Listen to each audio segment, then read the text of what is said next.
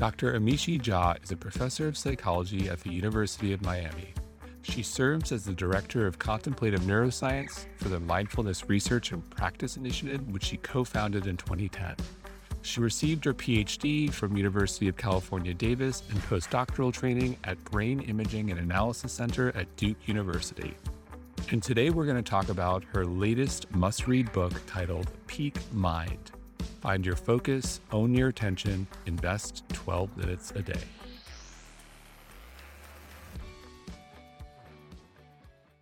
Amishi, welcome.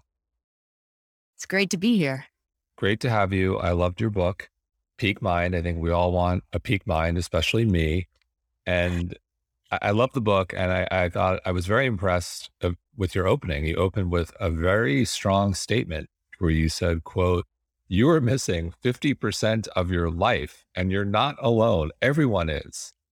So that's a powerful opener. Can you unpack that a little bit for us? Yeah, sure. And it's, startling. Get your attention. So this number, 50%, it comes from now an entire body of literature that's interested in this topic of mind wandering. And mind wandering it's a very sort of the specific technical description is having off-task thoughts during an ongoing task or activity. So one of the first studies that was done on this actually enrolled people into the study and thousands of people and said, please allow us access to your cell phone any time of day, when you're typically awake, we're going to ping you and ask you a couple questions. The first will be, what are you doing right now? Sort of a category of things, reading, at work, whatever. Where is your attention right now? Meaning, is it on the thing you're trying to do or somewhere else? And what is your mood? And amassing all this data, and then many studies since then, what they found is that half the time people were not paying attention to the task at hand. This ends up being so robust that you can't really get people out of this. If you motivate them by trying to pay them or incentivize them in some other way, they still mind wander. And there are consequences to that. In fact, one of the big consequences was the subsequent mood it produced. And the title of the paper, that first one I was telling you about, is called "A Wandering Mind is an Unhappy Mind." So it's not just that we mind wander a lot. That in and of itself is problematic, or at least a wake-up call. It's also that the consequences for that mind wandering end up showing up in our mood and actually in our performance as well. On the opposite, is the opposite of mind wandering attention, which you go very deep in the book about? And is mind wandering on one of the other spectrum? What's the opposite of the spectrum? Yeah, the opposite I would say is mindfulness. And we can definitely unpack that. But because mind wandering is still about attention, it's just that your attention has been hijacked away from the task at hand and directed toward things that are not relevant for what you're trying to accomplish. They could still be interesting things, right? But they're just not paying attention to what is in front of you and you need to do. So then let's talk about mindfulness, how you define mindfulness. Yeah. That's actually how I came to study mindfulness in my lab. I'm a neuroscientist, I'm a researcher, and the topic of my expertise is attention. So the whole time in grad school, postdoc years, early years of having my own lab, that's what I studied, how to pay attention, what's the brain systems that support it. And we kept having this sort of troubling set of findings over and over again, which is that attention is extremely powerful, but also quite vulnerable. And the kinds of things that was vulnerable to were very predictable. So threatening circumstances, poor mood, stressful situations. And unfortunately, this is what makes up many of the moments of our life. When those moments occur, our attention tends to become depleted and degraded. And so I was particularly interested in figuring out ways we might protect against this. How could we train the brain to not have this happen? And we tried so many different things. And we landed upon mindfulness training as the solution that was the most reliably beneficial. And I never thought in a million years I'd be studying mindfulness. I mean, I was actually sort of, as an Indian woman, grew up with parents that meditated, and it was sort of part of the cultural norms to do these practices. But I always kind of rejected it at some level because I was a hard-nosed, Western-trained scientist, and this is not serious. So when we came to this kind of exploration, frankly, I can tell you, I came to it personally because I needed something to pay attention to my own life and protect against my own mind wandering. Mindfulness ended up being very helpful for me. So just to go back to your question about how is it the opposite of mind wandering? Well, whereas mind wandering is about not having your attention in the here and the now. You're either rewinding the mind to events that have already happened unproductively for the most part, ruminating, reliving experiences that are not happening in this moment, or you're fast forwarding the mind to catastrophes of your own making, right? You're worrying, all these scenarios can come up, but they haven't happened and they may never happen. What you're doing is shifting attention to the past or the future, and it has almost devastating in some cases consequences for your performance and your mood. So the solution to that would be, okay, let's keep attention in the present, right? So we're not rewinding or fast forwarding. Let's keep the button on play. And let's keep the button on play in a way that allows us to get the most data of what's happening right now. That goes to this description I have of mindfulness, paying attention to present moment experience without elaboration or reactivity. And one of the things that we've been studying in my lab for the last 15 years or so is how to train for that.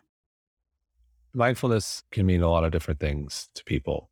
And so I think it'd be helpful, maybe walk us through a real world example of, let's say you get a upsetting text message. What's a real world example of how a mindfulness based approach would help you manage your attention, your level of anxiety, your mood and so forth after receiving this text message that is quite upsetting?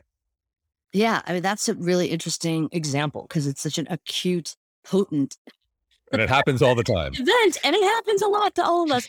So I guess the first question is like, when is this happening? Let's say it's happening while you're trying to get something done. So let's say you have a deadline and you get this upsetting message, and the upsetting message has nothing to do. It's a personal thing. The deadline is for some work-related thing. And now you're in this real conflict situation where you need to devote your mind to the task at hand, meeting that deadline, getting the work done. But you have this pull on your attention toward that negative, probably self-related content. Somebody's either criticizing you or there's a problem or somebody that you hear about is in jeopardy. Troubling stuff is happening. The first thing to do is and by the way, mindfulness is not a quick fix. And all the things I'm about to say next come through cultivating training for your mind that allows you to do this and pay attention differently. So if this happens and you don't succeed at doing it in the mindful way, it's not a failure. It's just part of the learning process. But one thing to do that may be even counterintuitive if you take a mindfulness-based approach is to first acknowledge and allow the emotional reaction that you had to receiving the text message. So you did get pulled away from the work that you were doing, probably at your computer, by your phone. Let's say that the text message appeared on. So your attention was pulled away, and now you've received this content, and the mood you have in that moment is very stressed out or negative in some way. Oftentimes, the typical response may be push it away, suppress it, ignore it, stomp it down so you can get back to work. Like, I'm not letting that thing interfere. I'm going to get over it and get back to it. And you think you're being successful because you're like, I pushed it out of my mind. Here I go. For anybody that's ever tried to do that, we realize that's pretty much a failed strategy because soon enough, potentially white space in your thought process, you are going to have that content bubble up again, potentially over and over and over again. And every time it appears, you're going to squash it down over and over again. So the mindfulness-based orientation toward the experience would be first really allow yourself to feel the emotions. So accept and allow. And then think of it as sort of like they're with you, but like you would have a friend or maybe a child in the room with you when you're trying to get something done. They're there with you. You hold them in this space, but they know and you know that right now your attention needs to go to what you're doing right now. You're not ignoring it, but you're also not engaging with it. You're not denying it, but you're also not trying to reframe it. So anything that I would say that you would do typically, push it away, think about it in a different way, try to work with the content, try to solve the problem. That would probably not be the approach to take from a mindfulness-based perspective, especially if there is a deadline. I'm curious on a personal level, and if you have advice for our listeners, what are some of the ways we can work on developing our mindfulness practice that you think are most effective, whether you're speaking personally or you have general advice? How do we strengthen our mindfulness muscles so that when that moment comes, we're prepared? Exactly. And that's really the way I think about it. It's about training our minds to respond differently because it's definitely not our default. And that's really what I've been pursuing. I've been trying to figure that out since I learned about mindfulness. How do we train people to do this? And not only train people to do this, because that's been a project around for literally millennia from the world's wisdom traditions, but how do we bring that wisdom and those practices to the modern day with time pressured people who are not in a monastery alone, but in the real world, dealing with text messages and tons of demands and their social media feeds, et cetera. And for a lot of the groups that we work with, which are first responders, medical and nursing professionals, military service members, lapses of attention are consequential. They can be life and death. So this was essentially a very consequential project of how to do this. And what we basically were able to do is lean on the existing literature. And by the way, that was very little when I started. Like I remember telling my colleagues back in 2003 or 4, this is before it was a buzzword or people knew what it was. There certainly weren't podcast conversations happening around mindfulness. Weren't really podcasts around then either, but they thought it was career suicide. They're like, nobody cares about this topic and nobody ever will, and you're wasting your time. So there wasn't a lot out there, but what was there and what was starting to happen is that within medical clinics, people were starting to figure out, and the real pioneer in this was somebody named John Kabat-Zinn, who took essentially the Buddhist wisdom traditions, practices that have a suite of meditation options, suite of practices, and brought it to the medical clinic for people with chronic pain. So I could look to his program called mindfulness-based stress reduction and see what the main practices were. As soon as I started doing that, I realized, oh my goodness, these are all training attention. They're all giving the various 3 main brain systems of attention a workout. And what we've done is taken that as sort of the home base and trying to see if we could go from the 8-week, 24 plus hour program that is mindfulness-based stress reduction, 45 minutes a day of daily practice, all beneficial. Data suggests that it's working. Nobody in a time pressure context was willing to take that on. So our journey has been, let's figure out which practices are necessary. Let's figure out how much they have to do every day. And how can we scale this up so that no matter whether you're a firefighter or soldier or teacher, you might be able to have access to this. Or a football player, which Or a football you player. you did this fascinating study. I was reading it. I was like, oh, wow, this is interesting. Could you talk about the study you did with the University of Miami football team? Oh my gosh. Yes. And that really was the spirit behind it. Was we were asking 2 really important questions. The first one was, how does mindfulness compare to something else? When you think about elite athletes, there are many things in the performance psychology realm that are offered to help elite athletes perform well. And the broad field might be called performance psychology, so that people are using techniques like visioning, positive self-talk, goal setting, relaxation. Relaxation is a very prominent one within performance psychology. And what I knew is that those are powerful approaches to performance, but they're also very attentionally demanding. You need this resource of attention to be able to reframe, relax, do the self-talk. And so the question I was asking was, one of the questions was, let's put mindfulness and relaxation head to head and see which one fares better. And let's do this in the context of one of the high stress periods that elite athletes face, especially Division I football players, which is this preseason intensive camp where they're still in school, they're doing summer session, and they're working out many, many hours every day in the Miami heat. And what we predicted was that it's going to be tough on them doing this for weeks on end. And at the end of that camp, they have to go and basically perform to figure out what their season playing opportunities are going to look like. So it's consequential what happens next. What we knew from our work with pre-deployment soldiers was that when you put somebody and many other groups, by the way. When you put individuals through high stress periods for multiple weeks, their attention is going to get worse. Their mind wandering is going to go up. Their mood is going to get worse. And probably their performance will start to tank. And then think about for pre-deployment soldiers, oh, by the way, now you're going to go get deployed into a war zone.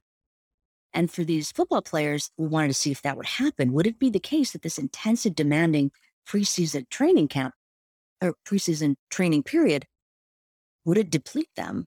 And if so, now they've got to be tested on their prowess to be eligible to play. So that was the window we chose to study, mindfulness versus relaxation. We gave both. We took the football team, we divided them in half.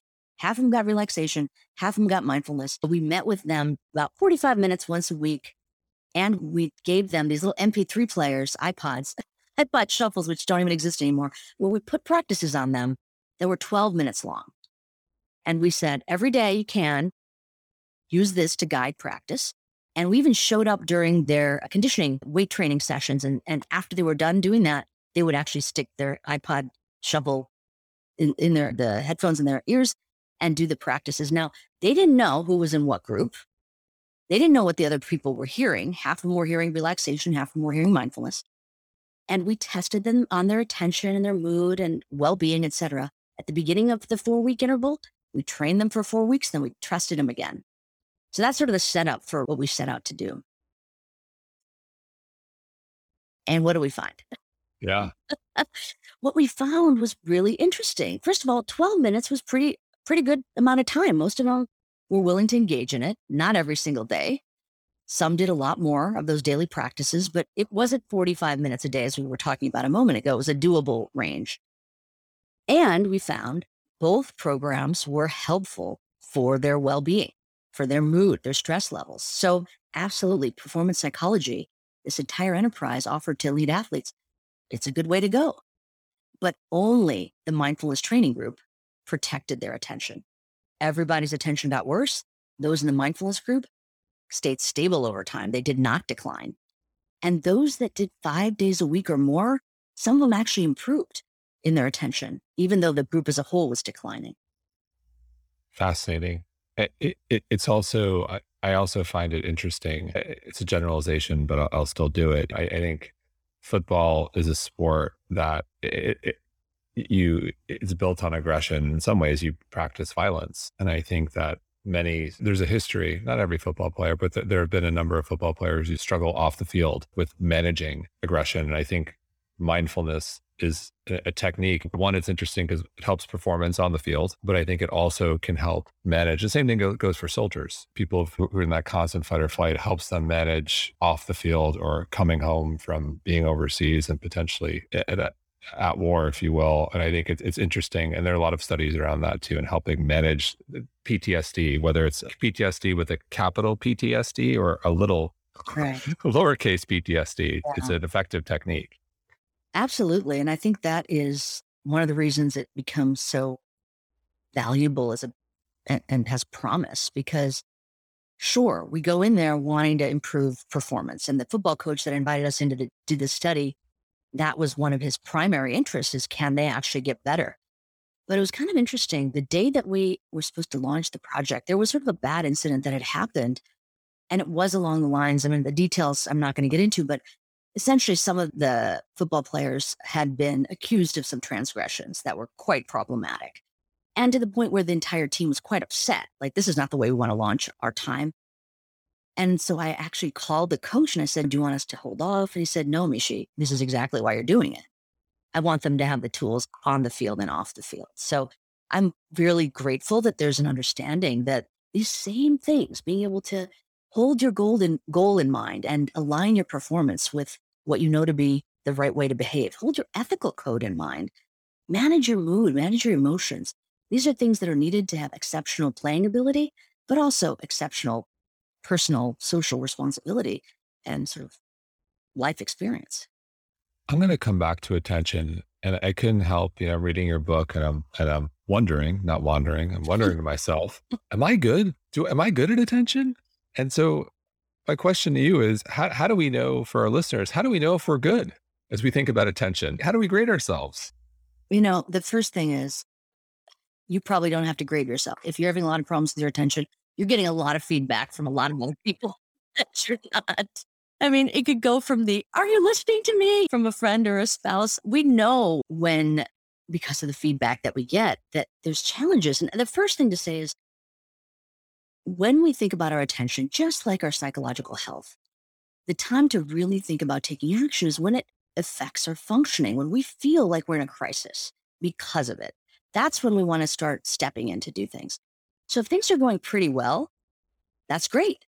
The thing to remember, though, is, as I said a moment ago, for any of us, no matter how great our attention is in any moment, if we experience a protracted period of high stress and high demand, that could be the launch of a company, if you're a lawyer preparing for a case, medical students preparing for board exams, sales seasons, like the whole world is filled with high demand intervals for any profession and any livelihood.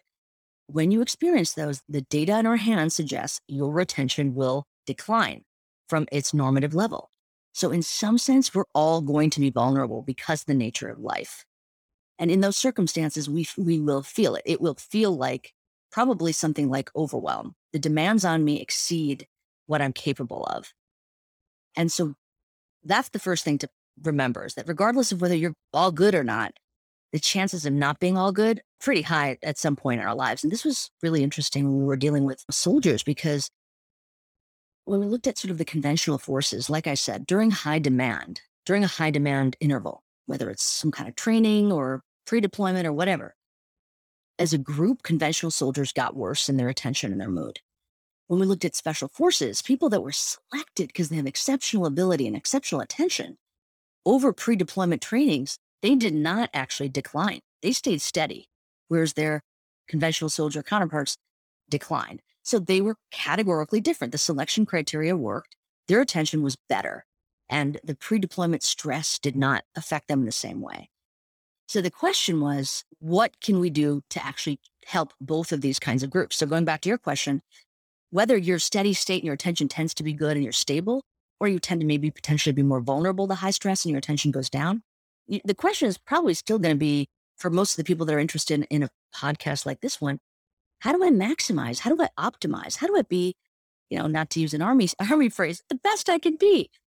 And the really cool thing was when we offered conventional soldiers as well as special forces mindfulness training over 4 weeks, and we can certainly talk about specific practices like you were asking me about. The conventional forces, when people practiced this 12 minutes a day, 5 days a week sort of scheme, they remained stable.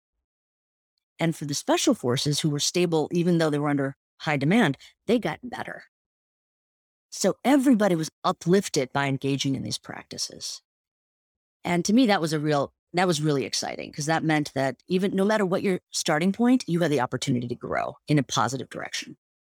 So for us non-soldiers, type A's, health conscious, I think about our audience, think about me, what are some of the, think about practice, what should we all do right now? Or can we do if we're really interested in upgrading our mindfulness practice or upgrading our attention? Yeah. Well, the first thing to say that it is a practice and it is a form of cognitive training. That's why it entered my lab. And I mentioned soldiers just because they're such an acute case, but it's all of us. All of us will deal with stress, threat, and poor mood in our lives. All of us will feel the pinch of performance demands on us. And understanding it conceptually is a great start. It's about being present-centered. It's about getting the data from the experience. It's about not being reactive. The practice is important because of the number that you started out our conversation with. 50% of the time, our attention is wandering away. So we're up against a lot. And let's just take one of the practices, and there are a suite of practices, and it's a very simple, and if you've engaged in mindfulness practice, it'll sound familiar, something called mindfulness of breathing, or I call it the find your flashlight practice. And what this practice asks you to do is just, you can sit in a comfortable, upright, kind of dignified position, set aside some time to do this, and start out with a minute, 3 minutes, doesn't matter. Many of your listeners may be doing this already, so I'm curious to see what they'll say when I describe the practice and how I see it from a cognitive perspective. And the goal of this practice, so to speak, is to pick a target for your attention and then to keep your attention focused there. So the reason I call it the find your flashlight practice is because we're going to think of our attention like a flashlight. We're going to direct it willfully towards something. In the same way, if we were walking on a darkened path, we could point it to something. And wherever it was that the flashlight is pointed, we get more info. So for this practice, we're going to sit quietly, maybe lower or close our eyes. And the target for our attention will be breath-related sensations. And we will be very specific about it. So kind of checking in with what's most prominent. Maybe it's your chest or abdomen moving up and down as you take an in-breath and out-breath, or the coolness of air in your nostrils, whatever it is, kind of clue into what is prominent. And then really set the intention to have the flashlight of your attention be right there. And it's going to follow the flow of the breath. The really important thing to say here, because a lot of times when I start talking about breath and doing things with the breath, people think, oh, okay, I get this. I do yoga. It's like pranayama. I'm going to do this deep belly breathing and I'm going to exhale longer than I inhale. All of that's great. That is absolutely not what I'm talking about right now. The main thing I'm saying is you're not doing anything to your breath. You're taking an observational stance to this miraculous thing that our bodies just do. We don't have to will them to do this. So we're just using the breath as a really handy anchor of things that are changing in our present moment experience that we don't have to control. We can control it, but we don't have to control it. So breath happens. You're focusing on a prominent sensation. You're keeping the flashlight of attention pointed right there. And then there's another part of the instructions, which is when you notice that your mind has wandered away from breath-related sensations, gently return the flashlight back.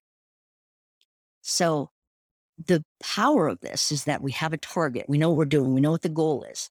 We're also watching. We're keeping a broad receptive stance toward what is occurring moment by moment. And we're checking in with our attention.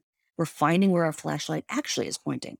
It's like we have every intention of wanting to keep it on the breath, but we're thinking about the email we got to write or the conversation we just had or some fantasy we have. It's everywhere, but potentially on the breath. And then the moment we have that realization, my mind was wandering. We just gently, there's nothing big to do. We just bring it right back, point the flashlight again and begin again. And that is that is a very basic mindfulness push-up. And I think if we do it over and over again, it can really help. And we know from our data, it can help strengthen our focus. It can reduce our mind wandering and actually even boost our mood. So you walked us through the flashlight. Can you also walk us through the floodlight and the juggler? Ooh. I love your names in the book. I want to make it accessible in a way that this is all stuff we should all be able to understand. These are capacities we have in our own mind. And, it's interesting having just described that practice. The floodlight and the juggler were within that practice as well. So the flashlight we already described, right? This narrow beam of our focus. The quality it has is it's concentrative. Wherever we're directing those computational resources of the brain, there's more clarity, crispness, information flowing. And everything else that's not in the flashlight's focus is fuzzier and less available to us. So the flashlight has sort of what we'd call a high signal to noise ratio. There's things that are relevant and things that are not relevant. The floodlight is the exact opposite. This is the capacity of attention. And by the way, most people think when they hear the word attention, they think of the flashlight. It's focus. But attention is not just focus. Attention developed as a bigger problem that the brain had to solve regarding allowing it to sample everything in its environment and within its own mind. So one way we pay attention is by focusing. But another way we pay attention is through this floodlight metaphor, which is paying attention in a broad and receptive stance, just like a floodlight. I've got a floodlight above my garage door. What's its purpose? Well, it's just there so that anything that shows up within it, we're more privy to it. And I'm not out to hunt for the raccoon that might show up near my trash can or neighbors that might walk by. It's just available for anything that comes and goes. And another way to think about this capacity, there's a couple of other kind of helpful ways to think about it. The next time you're driving and you might see a flashing yellow light, usually that means stay alert, keep your attention ready, but you don't know what you're looking for. Is it a strange traffic pattern or maybe there's kids playing? But you know what that means. It means be vigilant. That's the floodlight. It's almost like a scout, if you will, kind of broad, watching, looking around. And the third system that you mentioned, we've got the flashlight, the floodlight. Now, the juggler is yet another aspect of the way we pay attention. And the technical term for the juggler is executive functions. So executive there is really borrowing from the business term of an executive. The executive's job is to make sure that our goals, meaning the organization's goals and the organization's behaviors, align. The executive of a company, for example, is not going in and doing every task, but they're overseeing it. And that's exactly what the juggler is doing. The juggler is making sure all the balls are in the air, nothing's dropping. They're kind of checking in on all the various tasks that need to be done. So we can think of this as sort of the goal maintenance system of the mind. There is something that you should be doing. And what's going on with your behavior? Are you on track or not? So let's go back to the short practice, this find your flashlight practice I just described. We already talked about the flashlight. You're going to direct it toward breath-related sensations. But then I talked about noticing where your mind is. That's the floodlight. Keep it broad and receptive. So we're always checking in. Where is my mind right now?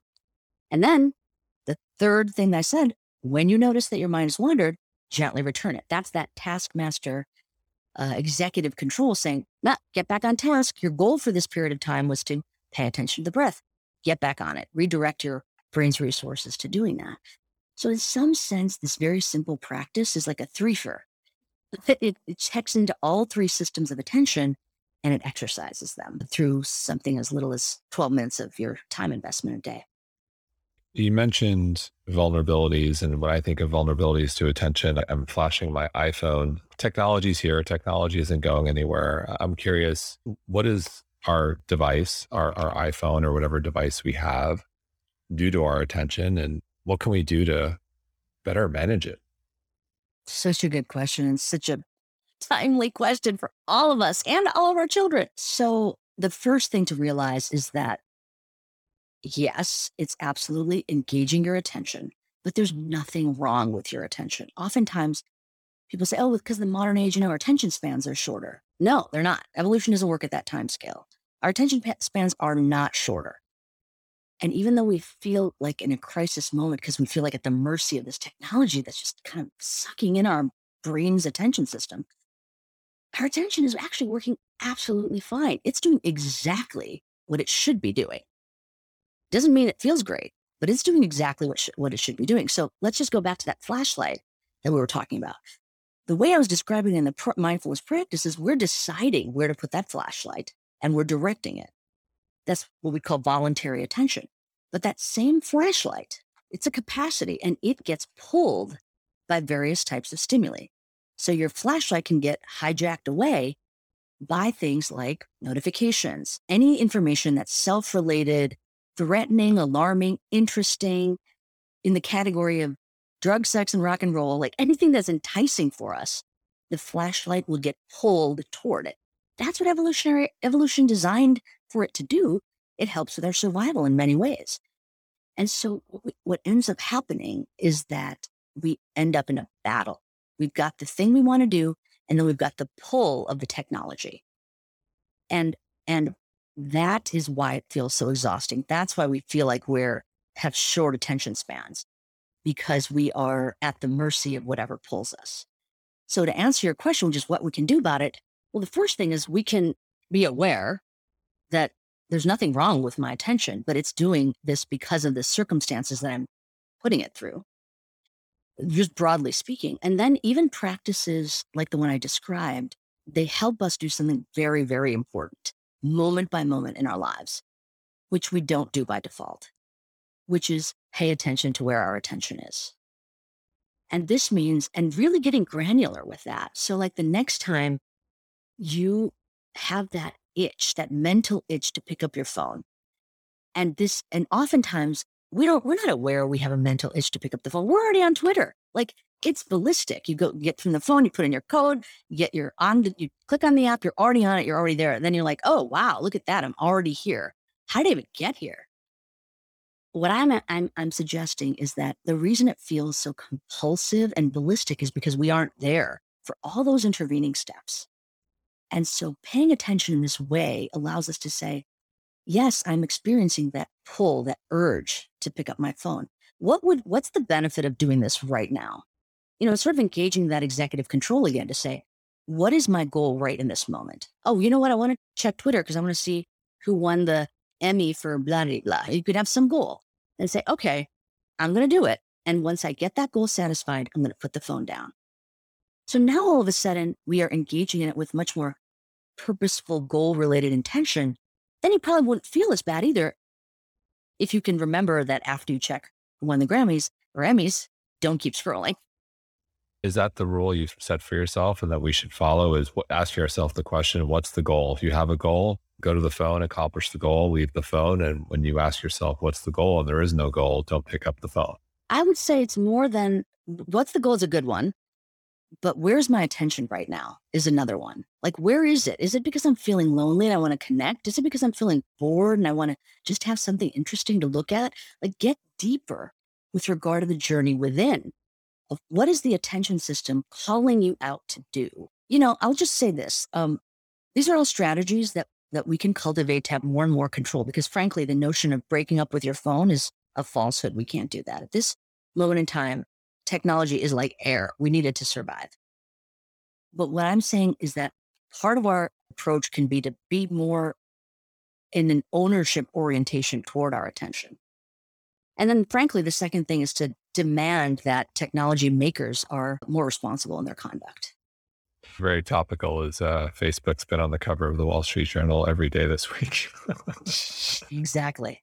So you're a parent, I'm a parent, your kids are much older than mine. I'm curious if you have any advice to parents of all ages and how they should attempt, depending on attempt is a word I'll probably use for parents of children who are older versus mine who are younger, where we can more or less control how they interact with their device or don't interact. So any general advice for parents who are trying to navigate devices with children? Yeah. I mean, it's interesting because my children, and I didn't even know they were doing this. At some point, I needed to use my daughter's phone for, something. I was like, I needed to go on YouTube for something. She's like, oh no, I don't have any more time on YouTube today. And I was like, what do you mean? She had installed an app that timed her out. So if she had spent more than, 5 minutes on a particular app, she just could not access it anymore for the day, which I thought was such an interesting approach. She took a total external control approach. So what's very interesting is that she noticed enough in herself of the vulnerability of her own mind where it was distracting her from doing homework that she took action in this manner. So part of it is to talk to your children about how that feels. How does it feel even when they're little, like to get to the point where do you feel like you could go without being on your phone or what does that feel like, et cetera. So having those real conversations and frankly, having them in a very empathetic way. I understand that pull. Do you have a recommendation? For example, I had a psychiatrist on a month or so ago, and she had a strong opinion that there was a certain age where kids just should not have a phone. And I think it was like 13, 13 and under, like no phone, or 12. I forget the exact, I think it was 13. Do you have an opinion with regards to your work and like attention and developing a peak mind? Is there a certain age where it's like, you know what, you really shouldn't have a phone? Yeah. I mean, I would just say it from my personal experience. I haven't studied that at all regarding development and children. So I'm just complete speculation. But yeah, around the time that frontal lobes start developing, which is they really start kicking in adolescence, that's when you've got a chance at them being able to exert more and more self-control. And that's what it would take. It would take setting up those kind of parameters for themselves to limit in that way. But the other thing is sort of modeling this approach of not being, and I'm, by the way, I say this, but my children would say that I'm on my phone more than they are.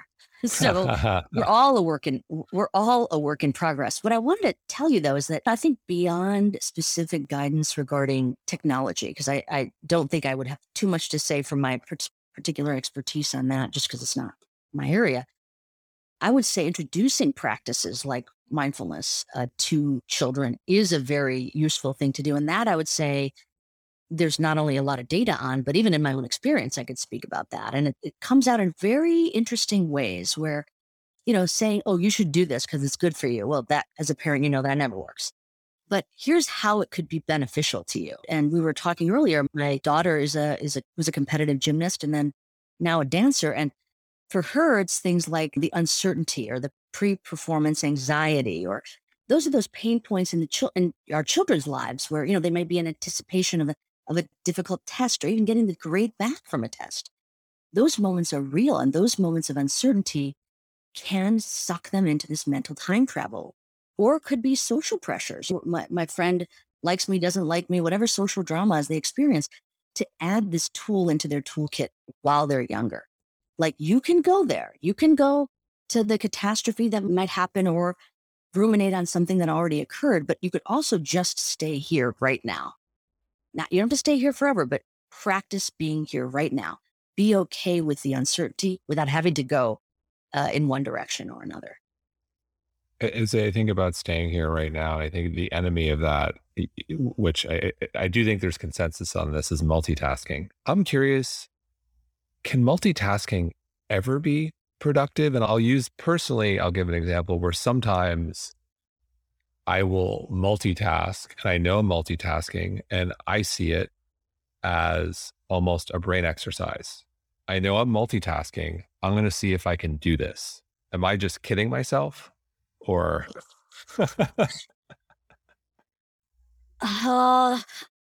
Okay. Multitasking. First of all, let's just break down that term, right? That term is not a real term. For things that are attentionally demanding and attentionally engaging, we do not multitask. We don't have 5 flashlights. We have 1 flashlight. So what we're actually doing is not 2 attentionally demanding tasks simultaneously, but we're task switching. That's the reality of what happens. So when you say, I've got these 2 things to do, they're both, let's say, I don't know, you're going to write a report and listen to some news story at the same time. What you're going to do is engage in one, disengage from it, engage in another, disengage from it, and so on. That's what your mind is actually doing. It may feel like you're engaging in both simultaneously. The only time we actually engage in 2 tasks simultaneously is when one of them, at least, has a very low attentional load, like walking and talking. If you know how to walk, you're going to be able to walk and talk, not a problem. But as soon as, if all of a sudden I put you on the edge of a cliff, you will not be able to walk and talk. You will focus on maneuvering and then you'll talk. So that's the first thing to say, is that we are not multitasking. But here's what I want to describe for you is the way I want you to start thinking about what you're doing for your brain. What you're doing to your brain when you do this to yourself. The thing that's really interesting about attention is that it reconfigures the entirety of the way the brain functions. It recalibrates all of the brain's information processing in favor of the thing you're paying attention to, which is why it's so problematic when you get stuck on Instagram instead of being on your working at your computer. It's like all of a sudden, all the brain's resources are going toward that thing. And I like to use, again, another kind of metaphor for this. It's like, if you think of your brain as like a studio apartment. So when you'd want to do one task, like cook a nice, amazing meal, the entirety of the studio apartment can be used for that purpose, right? You're going to put your vegetables here and your groceries might be here. The entire space is used for that. And that, in some sense, task. And your brain's going to be reconfigured that way. Now, let's say it's time to go to bed. All that stuff's going to be put away. You're going to rearrange the furniture. You're going to be able to have your Murphy bed pulled out. You're going to be able to go to sleep. So that is how the brain functions across multiple tasks. It rearranges all the components in favor of what the goal is and what you're trying to engage in. That happens to be a very attentionally demanding and costly enterprise to reconfigure it. So every time you call on your brain to switch, you're taking that very limited fuel tank of our attentional capacity and you are leaking fuel. You are spending it out. So it may feel like you're exercising your brain, that you're doing this. But what I would suggest to you is that you're actually depleting it more rapidly. And so if you do not have to multitask, see if you can monotask. Some people would say, I have to have my phone on as part of my job. And I'd say, then no, it's going to take you a beat longer to switch gears. Or if you're working on something and somebody walks in and starts talking to you, let them know it's going to take me a minute before I can really understand what you're saying because I had to switch gears. So that's what the data suggests, is that it's not a great idea to multitask, and it's actually not multitasking at all. Okay, I finally get it. I'm now sold. Building off of that, something I've found, I'm curious your take. So we live in New York City. I walk everywhere. I rarely drive. And when we are someplace else and we are driving, and I usually drive, sometimes I find it very relaxing. And I'm guessing it's one, I'm just paying attention to the road and that's it. I'm not checking my phone. In some ways, it's almost like a mindfulness practice for me. Is Yeah, that possible where we can find mindfulness, we can find attention in just driving if that's really what you're focused on solely? absolutely. In fact, that's the whole reason we're doing any of this. We're not doing this to be excellent breath followers. Nobody cares if you can pay attention to your breath. It's not a goal in and of itself. It's to be able to take that capacity and use it in multiple aspects of your life. Now, that kind of easefulness that you described in driving, oftentimes it's also because there's a singular aspect to it. It's just me on the road. I don't have to worry about a lot of other things. But there's another reason that those kind of moments can actually be very beneficial, which it's kind of like we come full circle from what we started our conversation out with when we talked about mind wandering. Mind wandering, I said, is having this quality of spontaneous thought disrupt an ongoing task or activity.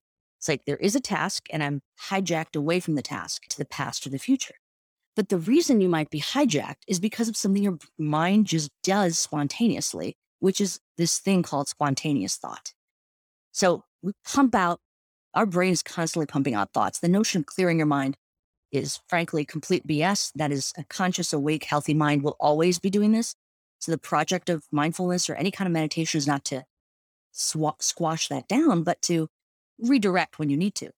So spontaneous thought, unconstrained, we might call it daydreaming, right? Or going for a leisurely walk and let your mind go wherever it wants. That type of mind wandering, which is not the technical definition I gave earlier, but that kind of conscious free flow of spontaneous thought is very generative. It's mood boosting. It results in positive visioning. And we don't get enough time to do that because we instead will get on our phones, listen to the radio, whatever we're doing. And we can do those things too, great, but do try to build in some white space where you let the mind roam free. And that is its own form of practice. It's like allowing the floodlight to really be receptive to any content that arises. If you had to generalize and just pick one thing that everyone should do more of and one thing that everyone should do less of, what would those two things be? The less of, I'd say, is monotask when you can, and really do not stack the deck toward multitasking when you can help it. The what you can do more of at the broadest category, I would say, is pay attention to your attention. Check in with this precious brain resource. It is the fuel for your ability to think, feel, connect, and act. And we just don't really pay attention to it. And all these practices, that I describe in my book and that we've talked through some of them, they're there to help better support and strengthen this very precious resource.